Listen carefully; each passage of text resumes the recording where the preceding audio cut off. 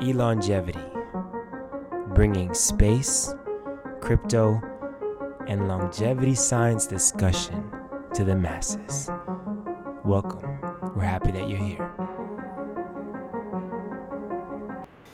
Welcome to the Elongevity Podcast, everyone. This is our flagship effort to bring elongevity to the masses and our first episode of 2023.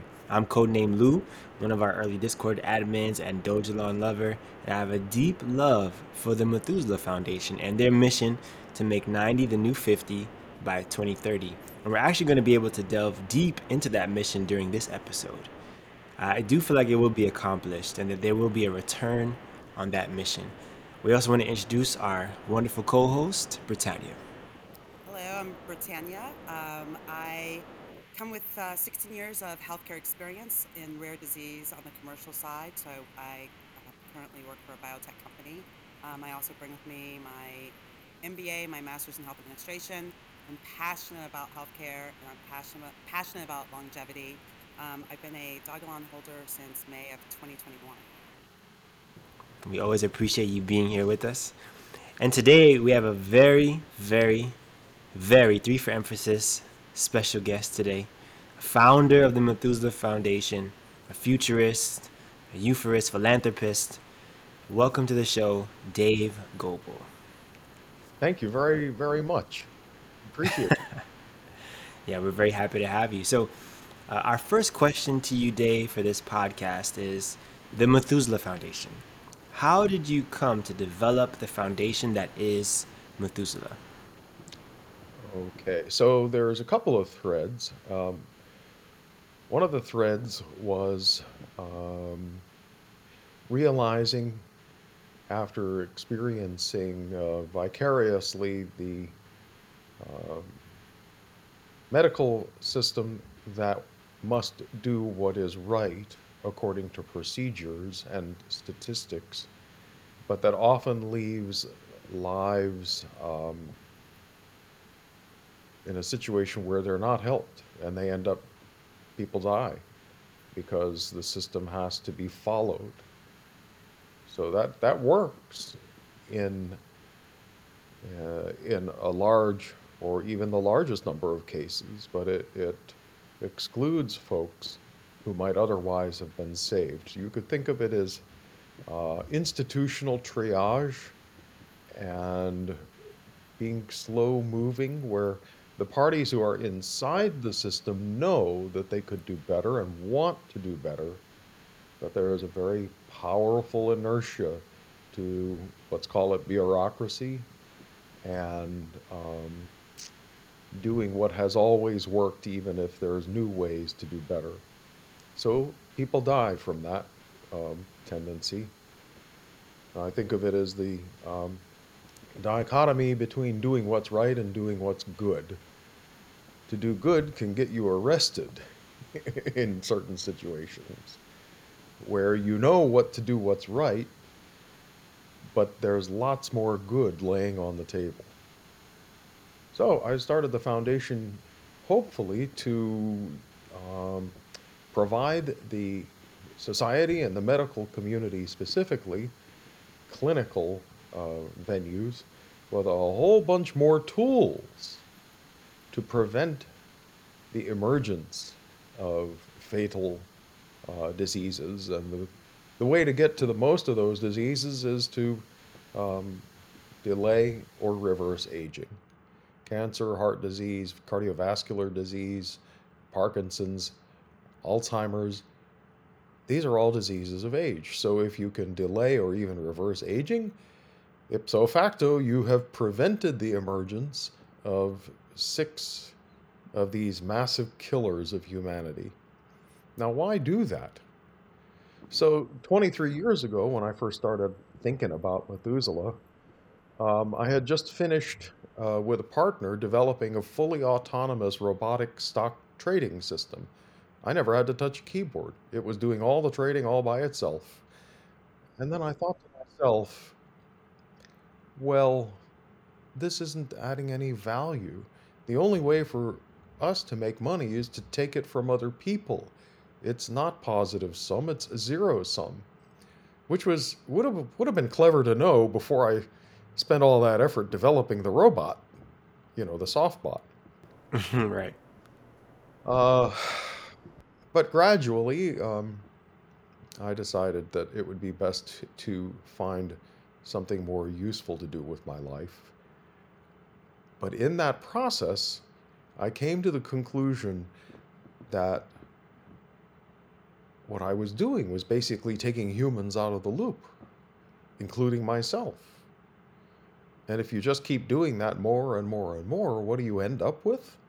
A world where humans are no longer useful nor necessary. And, just recently we're looking at automated AI that produces astounding, profound art and code and, the, you know, And poetry and works of songs, art, all types of stuff. poetry. Yeah. And so you ask yourself, I asked myself 23 years ago, well, will humanity really have anything to offer if you play this movie forward? And my answer was, and it's still tentative answer, the answer was, we have an insanely wonderful connectionist brain, mind.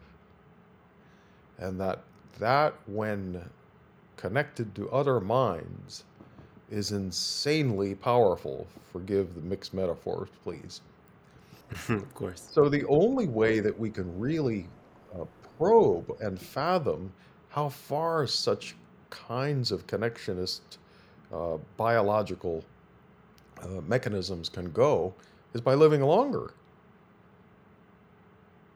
So, what would someone who's 70 years old, who's had perhaps at least 100 different major projects, jobs, and so forth, who spends at least 8 hours a day learning new things, gaining new contexts, what would happen if you doubled that?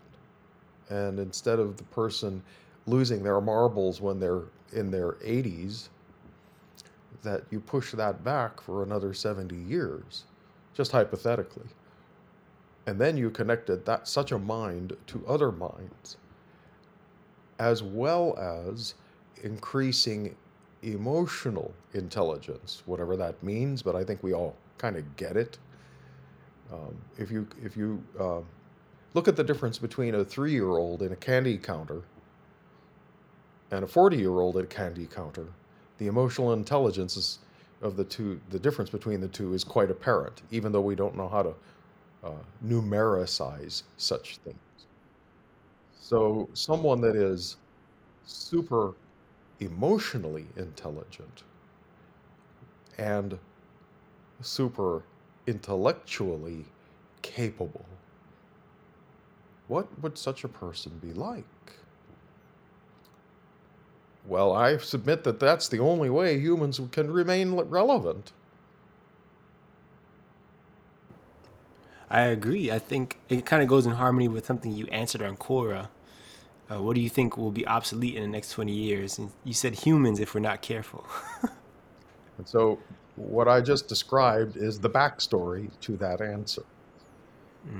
Um, the Luddites, everybody who uh, doesn't want to necessarily learn the next step in technology, the insult against them is called a Luddite, is to call them a Luddite.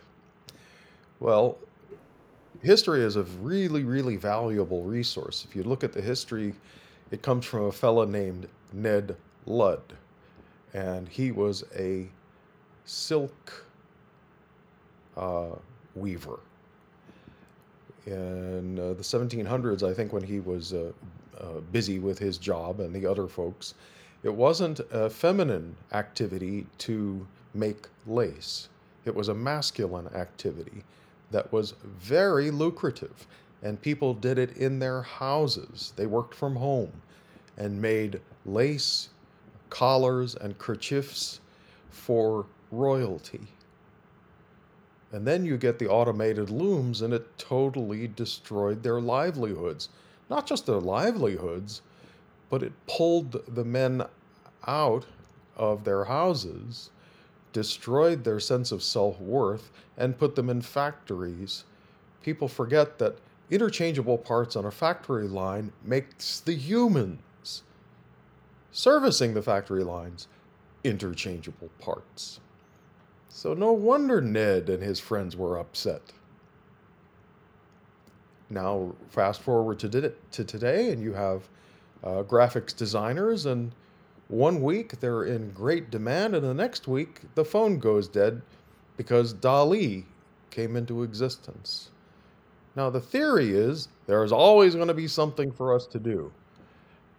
Well, when the Titanic was sinking, everybody went to the back of the ship, but the ship still sank. So, um, you called me a futurist, but some things are fuzzy. Um, so I figured, you know, increasing the things that are unique among humans when we're not causing ourselves to be roboticized by the dictates of game theory, tit for tat, the tragedy of the commons, those kinds of things. If we can rise above our own animal nature and whatever you want to call it, let's just call it spiritual or our emotional nature, those are distinguishing characteristics. So we're going to have to do that kind of thing to find out if we can remain relevant. And Dave, I mean, being in healthcare, we're already there with artificial intelligence and robots. Um, they're doing the surgeries now, right? They're getting paid more than the actual surgeons are getting paid from a reimbursement standpoint for surgery. So we're already there, whether people realize it or not in healthcare. Yeah.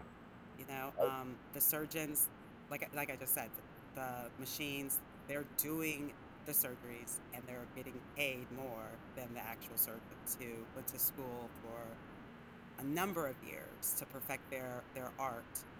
Um, so we're already here.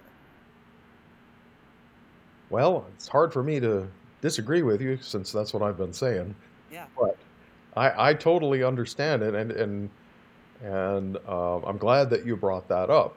The thing about the capitalist system is that it uh, pushes the highest cost element out of the picture.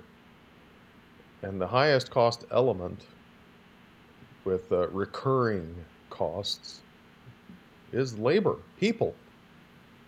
So, of course, you'd want to automate uh, those things. And we've been doing that now for, oh, I don't know, it's 250 years at least. Well, at some point, you're going to run out of stuff to automate. So, the good thing about the capitalist system is that we now have anything and everything that Rockefeller could have bought, plus a myriad of other elements and features that no matter how much money he had, they just didn't exist. So I'm not a Luddite. I'm hoping to be, along with others, on the forefront of creating these new technologies designed to fill an unmet set of needs that the regular economy and regulatory structure, uh, at least to date, has not deliberately pursued. The problem with the current system is in the medical community, it is reactive and it is designed from a from a business standpoint to be chronically dosing. If you came up with aspirin and you had to make one pill, what would you have to charge for that pill if someone only needed to use it one time in their life? It would be Millions. unaffordable. Nobody could afford it, and no business would do it. It would be stupid to do it. And so you have to have two things: chronic dosing that leads to trackable earnings. So that is the horror that we call fiduciary duty. You must um, be biased in favor of your stockholders' financial benefit. So that works in a lot of cases. It's a very, very good thing. But the folks in this country and in other countries who decided that you needed something a little bit more because such businesses don't fill all the holes that have a need, well, you get nonprofits. And so, as a nonprofit, we are able to pursue things that would, if we were in a profit making company, could, get us sued if we didn't pursue the nth degree of money. So that's why we came up with the idea and the term return on mission as opposed to return on investment. Which I appreciate. I'm going to ask you about your mission statement, return on mission, return on 90, the new 50 by 2030. But I do have a question about something you just said, because I'm sure that Methuselah is involved in some really incredible things. So, one, what excites you? What projects excite you for the future? But also, what are your thoughts on FDA and regulation to get that to the masses? Which do you want me to handle first? What excites you first? Okay. What excites me first is the numbers of folks who are on their own and for self interest and the interest of their families are deciding, yeah, pursuing longevity deliberately is a good thing and I should help it and be involved. That's very, very encouraging. It's happening. Another thing that's very encouraging is the demonstrated science that allows for the reversing of aging of the epigenome without changing the genome, or essentially making cells younger again. I think that's profound. I'm still a fan of senolytics, getting rid of zombie cells selectively. And that's something that we have not yet achieved as far as the clinic is concerned. There are several companies that are working toward that.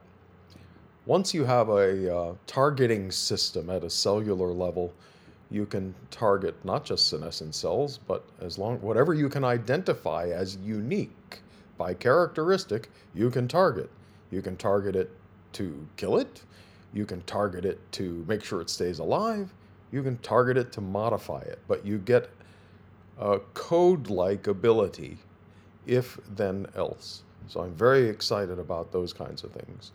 So there's a couple of companies that are working on that. And then mitochondrial replenishment. This is congruent with our restock the shelves idea.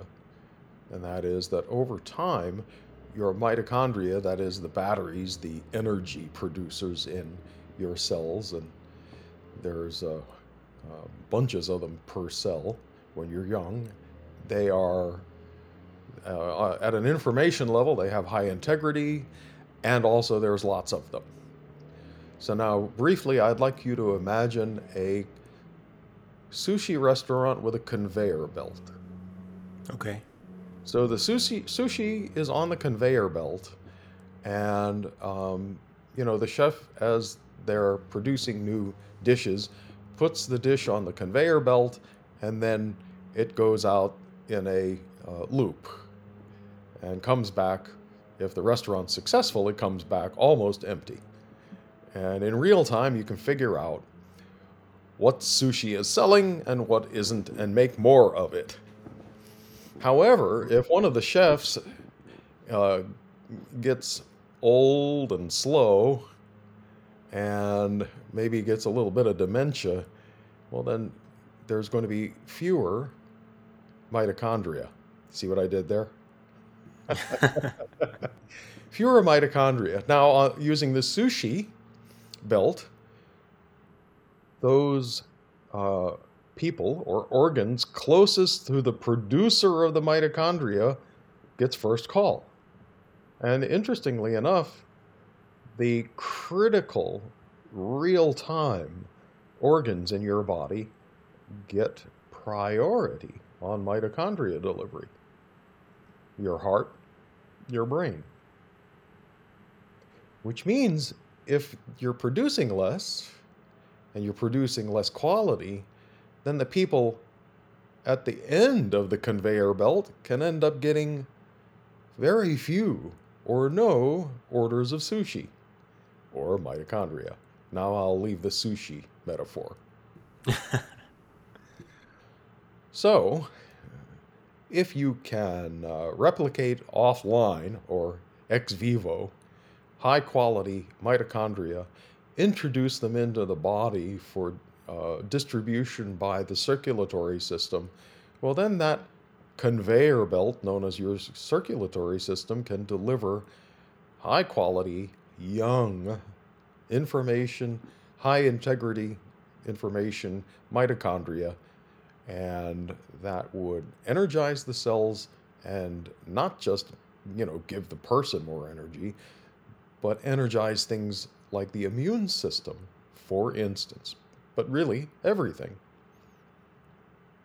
So I'm very excited about that.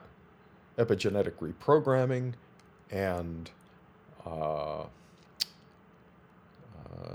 senolytics, and then some one-offs. Um, the program that we have going with Leucadia Therapeutics, for instance, where it's the idea that the problem with the cause of Alzheimer's is that the plumbing is backed up, that the draining of metabolites and junk from the front of the brain gets backed up and can't drain fast enough. And by backing up, it introduces an immune response, and the immune response introduces a inflammatory response and other responses that basically begins eating the brain from the inside out. And if you have a toilet that's clogged, does it make any sense to clean it? You can Not, try, but not no. still clogged. So anyway, it's falsifiable and very clear. We've done research on cadaver database for correlation and ferret experiments that show that when you occlude or cover half their cribriform plate, well, they get Alzheimer's like symptoms. So next we have to take it to humans. So I'm very excited about that, and so on. So when are the masses going to be able to get this? The future is a wonderful thing.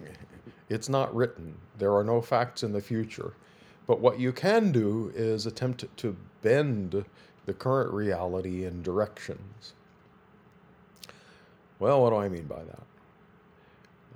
The current situation, the status quo, is that all medical interventions must go through an FDA process that includes animal testing. As long as that's the case, well, let's say that you have a drug that you already know works in humans, and you come to the FDA, and the FDA says, "Ah, that sounds wonderful. Show me your animal data."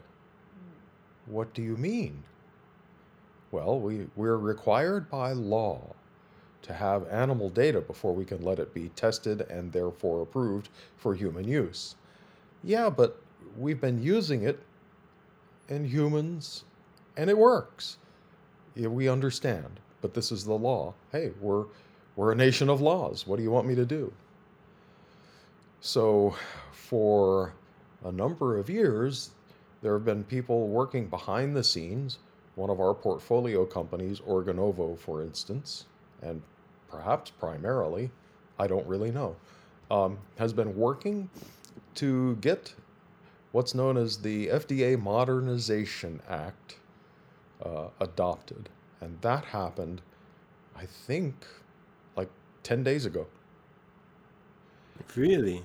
Yes. 10 days ago, um, President Biden signed the $1.7 trillion omnibus bill, which lots of people hate, lots of people love. I don't really care because what was in it was a wonderful present for humanity.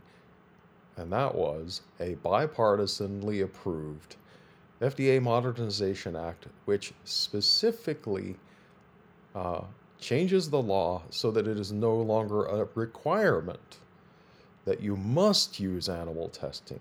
It now allows for the option of 3D human tissue printed models, algorithmic models, combinations thereof, an attempt and an approval to allow for these new technologies not only to be accepted,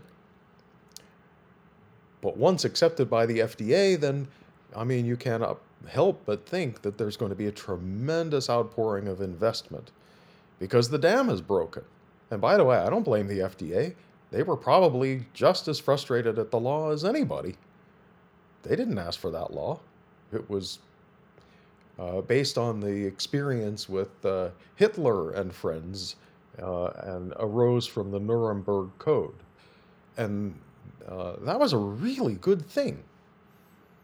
But in the last 10 to 15 years, the low-hanging fruit that was possible with using animals as models has significantly dried up.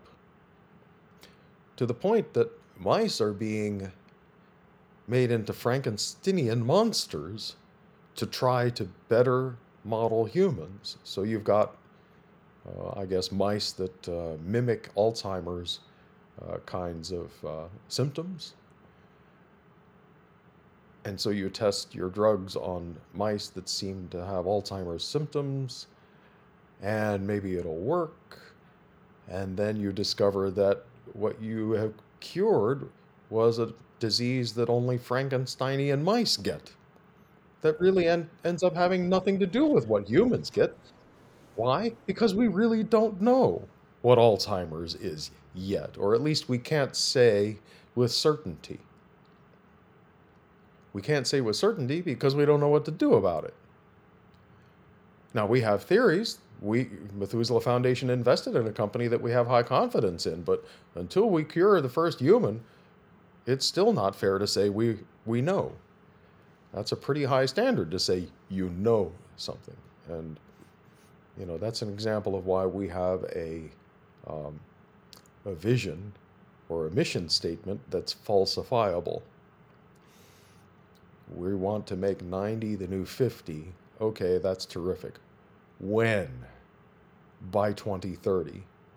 So, all of the folks in the foundation and affiliated with the foundation, stakeholders of the foundation, we're going to have egg on our face if it isn't done by 2030. But, okay, let's say we succeed. Oh, that'd be awesome. And people will say, okay, why should we stop there? Alternatively, what if we make 90 the new 65? That's so sad. But I I'll like take 50 better. it. It's better than 90, that's for sure. It's better than 90. So, but we have a falsifiable mission.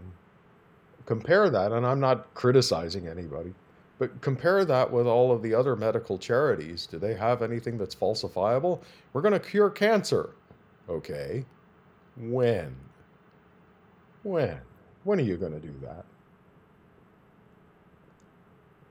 One can understand why they wouldn't say when, but that's, people have an expiration date today. And so that's why we have an expiration date on our mission, to drive us every day to think about, is what we're going to do today contributing to the achievement of this mission? Will the 100,000 people who will die later today of aging and its complications approve of the efforts that we made today?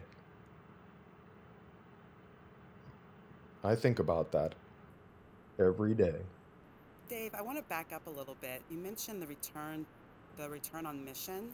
Can Mhm. you explain that to us? What does that mean? A return on mission is a riff on ROI, return on investment. So uh, everybody kind of knows what a dollar is. And pretty much everybody knows that if in a year you get $2, when a year earlier you had $1, you've got a return on your investment. All math and finance aside, you got 100% gain. Yes. Return on mission says, did you save any lives? Those are good numbers. Did you reduce suffering? Harder to get a number on that, but people know that there are pain scores. So let me give you a concrete example. Uh, in around about 2009, the foundation invested in a company called Silverstone Therapeutics as part of our New Parts for People strategy. So Organovo was the first one that we invested in, which was 3D human tissue printing, the first commercial 3D human tissue printer. After that, we invested in Silverstone Solutions. But what did they do? They created a software suite that would allow for a newly emerging surgical procedure to happen, and that is paired kidney donation. Paired kidney donation takes account of the following thing. I need a kidney, and my wife is willing to give me a kidney. Yay. They do the testing and they say, uh-oh, your wife's kidney is not a match for you. Isn't that a shame? So that happened all the time. But what if you could collect together all the needers and all those that had willing donors but didn't match?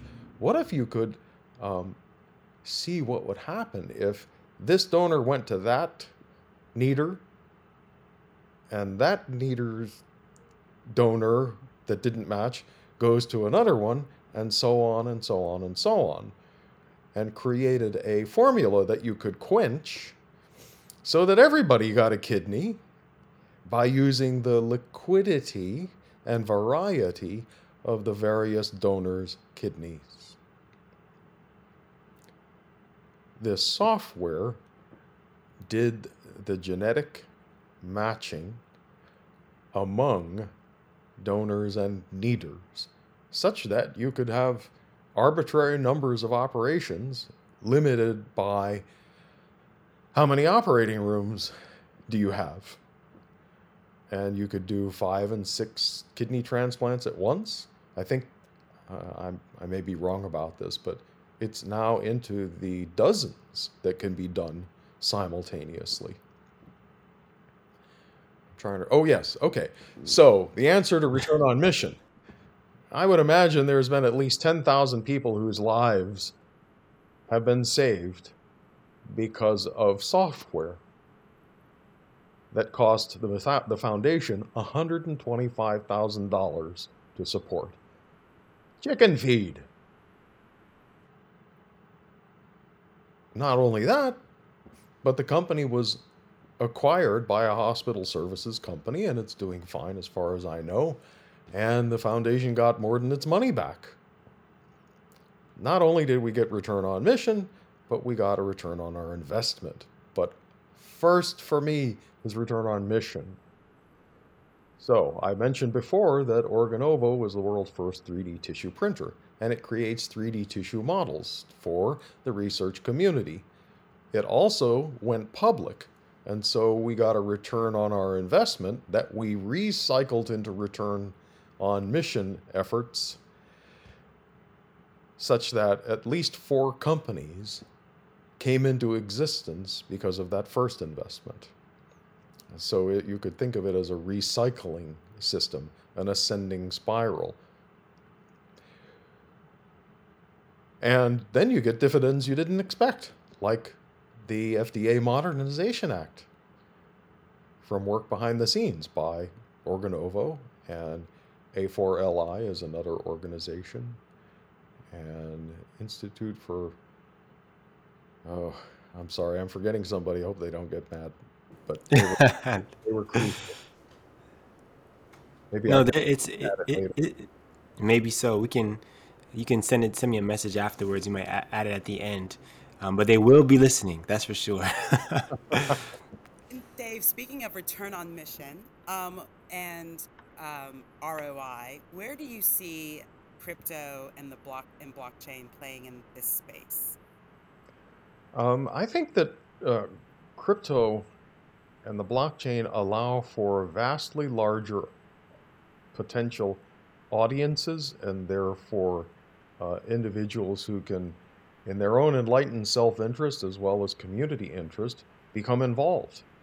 I mean, when was the last time I could talk to somebody from Vietnam or Bangladesh or Brazil using translation capabilities that are embedded in the internet, to have an opportunity to let them know that such things might be possible as reversing aging, and that in a way the crypto community, the money aspect of it, is like a campfire or a lightning rod.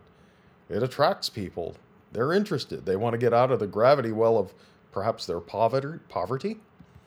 And a crypto token such as Dogelon, being let's say not expensive, relatively speaking, becomes attractive. I think that the average holding for a holder is about half the average for other meme and similar tokens, which I love. I love it. Um, let's see, what else? The ability to have a global computer that nobody in particular owns and therefore controls is vastly valuable. But I would argue that crypto hasn't figured out what to do with itself yet. And so, we have some ideas on that, and we announced a couple of them at our Dublin conference. And yeah, so we'll see. But I think that until there is value that is recognized as value and that needs the blockchain in order for it to be workable, then crypto is kind of interesting. But once you get products that can't be done any other way, well, then now you're really talking. And we hope to introduce an example of that this year. That sounds exciting. Hopefully, more longevity institutes and foundations that kind of double down on using crypto and using that whole world, so that it can actually have some use cases and can really have a foothold in the healthcare field. And I Mhm. wanted to ask just a brief question. This is from the community. One of our researchers wanted to ask about your thoughts on areas maybe of underfunded research. Um, hmm. It's all underfunded. Just about every research there is either underfunded or overfunded. I'm sorry, but that's the way the world works. Hmm. If it's underfunded, you're constantly fighting headwinds. If it's overfunded, you're getting dumb, fat, and happy, but not accomplishing much. Uh, okay, so um, we have a. hmm, Anyway, yes. Ask the ask the question again. I went What are too. your Yeah, I understand. That happens to me at times too. So, what do you think are some underfunded projects that maybe deserve more funding? Ah, okay. One of our strategies is lust for life or renewing the joy of life. So that would be things that would restore nerve endings and vascularity. Not to get into areas where some people might feel moral issues, but the idea that you can take a safe medication that will allow you to um, enjoy marital relations, well, you know, that's restoring the joy of life. It's real. And Absolutely. let's say that you're in your 90s and you can't taste your food anymore. Every time you wake up, everything hurts like fire, and you can't quite get out of bed, but when you roll over, you realize you didn't realize it, but you pooped yourself. It's horrible. So, you know, lust for life is an area that I'm very interested in, um, for more funding, but it's more of a soft science for most people, and in fact, a lot of aspects of it are soft. I'm interested in a technology of the psychiatric sciences called EMDR, which is a very simple activity that allows you to stop having PTSD, not living in the past as though it's actually happening now and ruining your life, and instead contextualize that as though it's a memory. Rapid eye movement during sleep seems to be related to taking difficult memories and or pleasant memories and putting them in a nice drawer for later access. So, EMDR allows you to take those PTSD like experiences which you hide away and don't want to experience, but they're still there and are affecting you.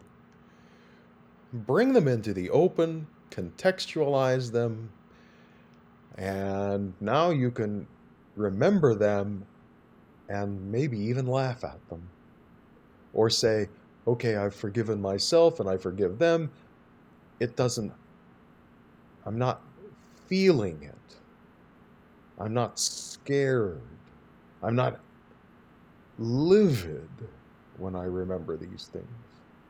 So that's an area that I think that not enough people know about. It's ridiculously simple and cheap. Anyone can do it to themselves, for themselves, in the same way that anybody can sleep at night and dream and have rapid eye movement. Um, and I've benefited from it myself. Go to EMDR on Wikipedia and read about it, or you can get your therapist to help you out with it. And meditation.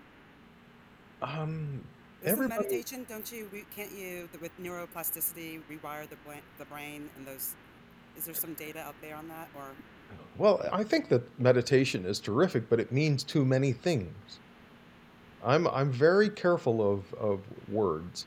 Words like love, words like evolution, words like luck, they can mean so many things they end up meaning nothing in particular, and they contribute to confusion and not communication. So for me, meditation is thinking deeply in a bathtub uh, at 98.6 degrees with the lights out and thinking about actual things, not emptying my mind.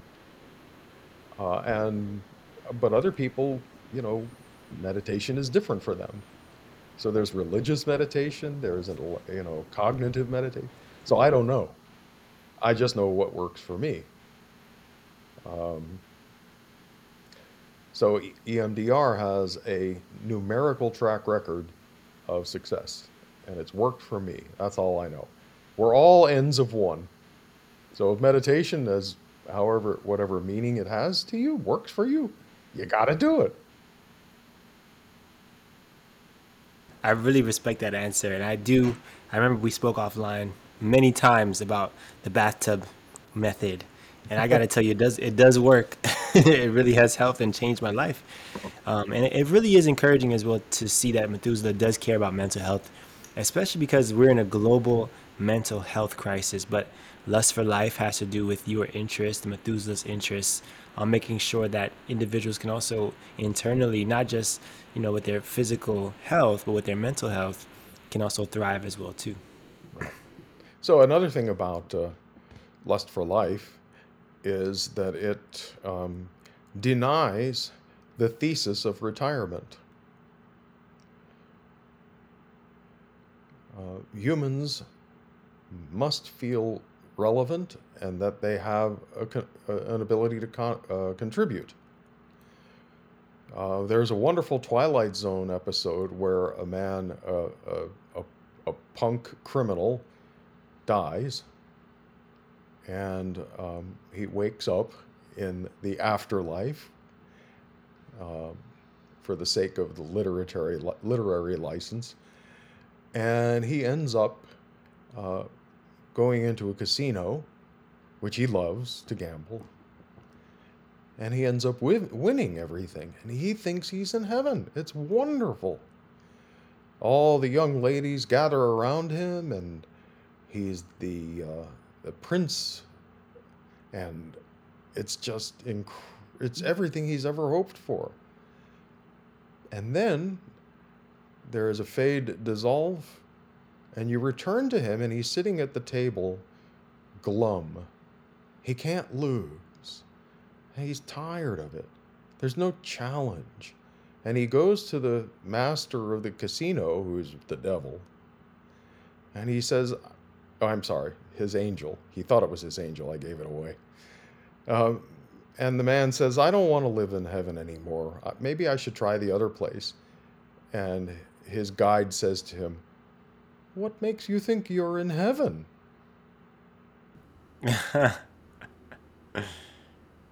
So It's very clever. retirement is a lot like that. If you go and you ask people who've retired and maybe they're in nice care homes, assisted living, or a carefree 55 plus community, and you ask them, of all the regrets that you have, what's your greatest regret? About 80% of them will say, I stopped working. So don't do that. I think of the retirement funds as the best slow death money can buy. So once you stop investing, you're dying. And I don't mean financial investing necessarily, although that's fine too. I have no idea what question I was answering now. So I do have one more question for you, Dave. What are you currently reading? What book are you currently reading? And then second, what are some resources and books for someone who's new to longevity? What would you recommend for them to read? Oh, give me a second. Yeah, he's a deep thinker. What's on your nightstand? There are 6 books. um, okay. Uh, what I'd like to say is that yesterday I learned that the video of the Wright brothers' first flight, which has been presented to me and all students, that as far as I know, as being contemporaneous with the first flight, was not true. That they didn't have a camera at the first flight in 1903. That the videos that we see seem to have come from 1908 or 1909. So I guess what you could say is, it's not about books. It's about gathering rosebuds where you may, as Shakespeare said. And that is, the first thing is to have a sense of what's missing in your mental model of reality. And then to put up a dream catcher so that when that interesting butterfly happens to fly by, you catch it instead of it just continuing on in its trajectory. So uh, I would say that The Body Keeps the Score was the most productive book that I've read recently. That's where I learned about EMDR. So, so if you haven't got anything else to do, if you don't have any books, but you think sometimes your life is miserable because your brain does things to you, or the world seems to be doing things to you all the time, but everyone else blames you, well, it could be you. So reading that book might be a good thing. And Wisdom of Crowds. It's a fascinating book. And it's one of the... so we have a couple of derivatives of that concept, Wisdom of Crowds, that we're probably going to be pursuing during the year to make some software based on it. I guess about 15 years ago, I and a group of folks at the Department of Homeland Security built a system called Idea Factory. Listeners might want to just look up Idea Factory. You'll find that it was given the President's Award at that time, and it was designed to harness expert wisdom of crowds to get the low-hanging fruit that everybody on the front lines meeting with the public knew, but that senior management did not know, so that the pyramid could be collapsed by using this system. If you think of a hierarchical pyramidal structure, most of the steps or layers between the bottom, the base, and Pharaoh at the top, they are empowered to say no. It's only at the top that they can say yes. And so this particular project, Idea Factory, was designed to warp that system, and it worked beautifully. There was lots of low-hanging fruit that was picked. So we want to bring some of that special sauce to the elongevity community. Thank you so much for those that response, Dave. So you said The Body Keeps the Score. What was the second book you mentioned? I didn't. I talked about The sticking Wisdom of ink Crowds. catcher. Huh? Was it The Wisdom of Crowds? Oh, yeah, I did say two. Wisdom. Yes. It's an old book, but it's brilliant. Yeah. Gotcha. Oh, thank you. We from the longevity community, myself, Britannia, we just want to thank you so much for your insight, your illustrations. We cannot wait to see what Methuselah does this year. We're looking forward to hearing about, longevity projects, longevity protection, and so forth. But also, thank you for your work in the longevity field, and now and also explaining what return on mission really means. So we thank you very much. And anything you want to say, just last words for us? Sure. I would like to say thank you for the stakeholder and donor community for the trust that you've shown in us. Because some of the stuff that we have done has been kind of like a hard left turn and maybe a little hard to understand at first, but hopefully you can see that these unconventional moves produce wonderful fruit. And if you want to know something important about what's going on, take a look at. I guess it'll be in a month or so. We'll have a website, afpm.bio, Animal Free Precision Medicine .bio, and that's an initiative, a major initiative this year, to take advantage, continuing advantage of the FDA Modernization Act to support and accelerate the transition from legal language to policies in the real world as well as a prize, which we have already announced, but a prize to encourage the acceleration of the actual science and engineering of these models so that by 2025, the aspiration is that every drug that would be tested in research that would succeed with these human models would actually work in humans. Right now, with animals, the number is between 5 and 10%, which is horrible. Not to mention the suffering the animals go through. So, if we're going to make 90 the new 50 by 2030, we absolutely have to intercept and chop the time that it takes to get a drug to market from 12 to 15 years down to 5 years or less.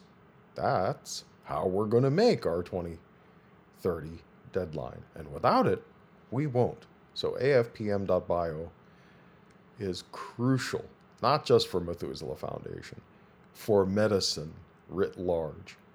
Because all medicines, not just longevity medicines, all medical devices will benefit from this, and thus humans will benefit.